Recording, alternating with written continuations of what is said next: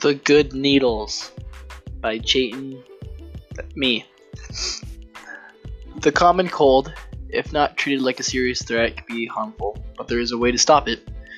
Vaccinations can help prevent such diseases and even eradicate them. There are many diseases that have caused mass destruction to human population over the centuries, and luckily for us, we have had vaccines. But the alarming thing is that some parents aren't vaccinating their children, leading to disease popping up that we thought were destroyed.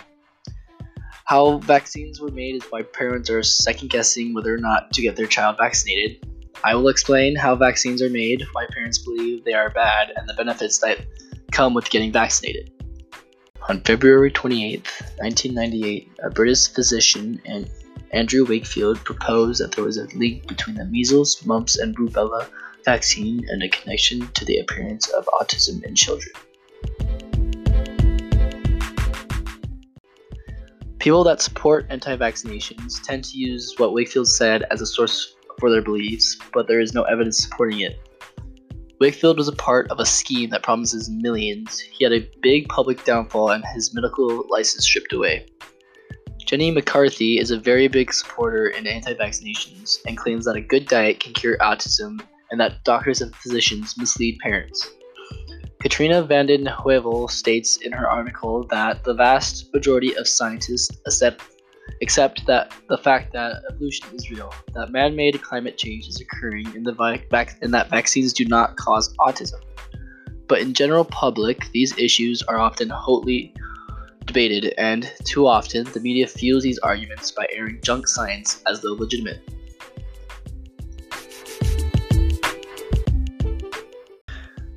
The first vaccine was developed in 1796 by Dr. Edward Jenner, who created an immunity to smallpox. He noticed that a woman who had cowpox from milking cows did not develop smallpox.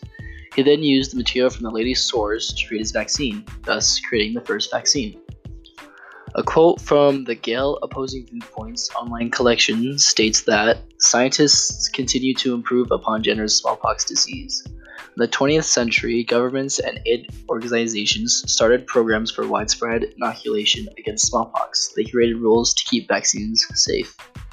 Even though there are parents that believe vaccines are dangerous and have health risks, there are parents that do vaccinate and believe that the benefits the vaccine give outweigh the risks of disease in the future. The vaccine programs have been so productive that most people have never witnessed outbreaks of deadly diseases. With children vaccinated, the chance of a deadly disease to come back is very, very slim.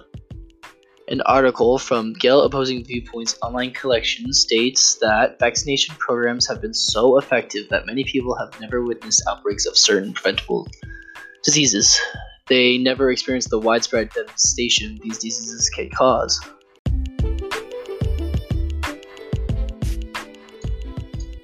The reason why we get vaccinated is so that our immune system can defeat against deadly diseases. Even though we are born with an immune system, it can't build antibodies so it can defeat the diseases. That's what vaccines do. Vaccines are filled with dead diseases that our immune system get familiar with, and creates defenses so that when the disease comes back, we don't get sick.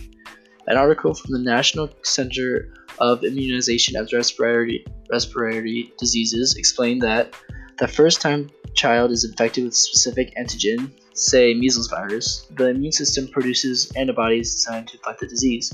And if the disease ever enters the body again, even after many years, the immune system can produce antibodies fast enough to keep it from causing disease a second time. So, in conclusion, vaccines have helped our country with defeating diseases and making the environment a safer place.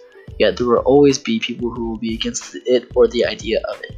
The way vaccines are made is one of the reasons why parents are skeptical about getting their child vaccinated. But like I have said before, the benefits outweigh the risks. It is dangerous to not have vaccines because of all the different types of diseases that are out there. Thank you for listening to my TED Talk.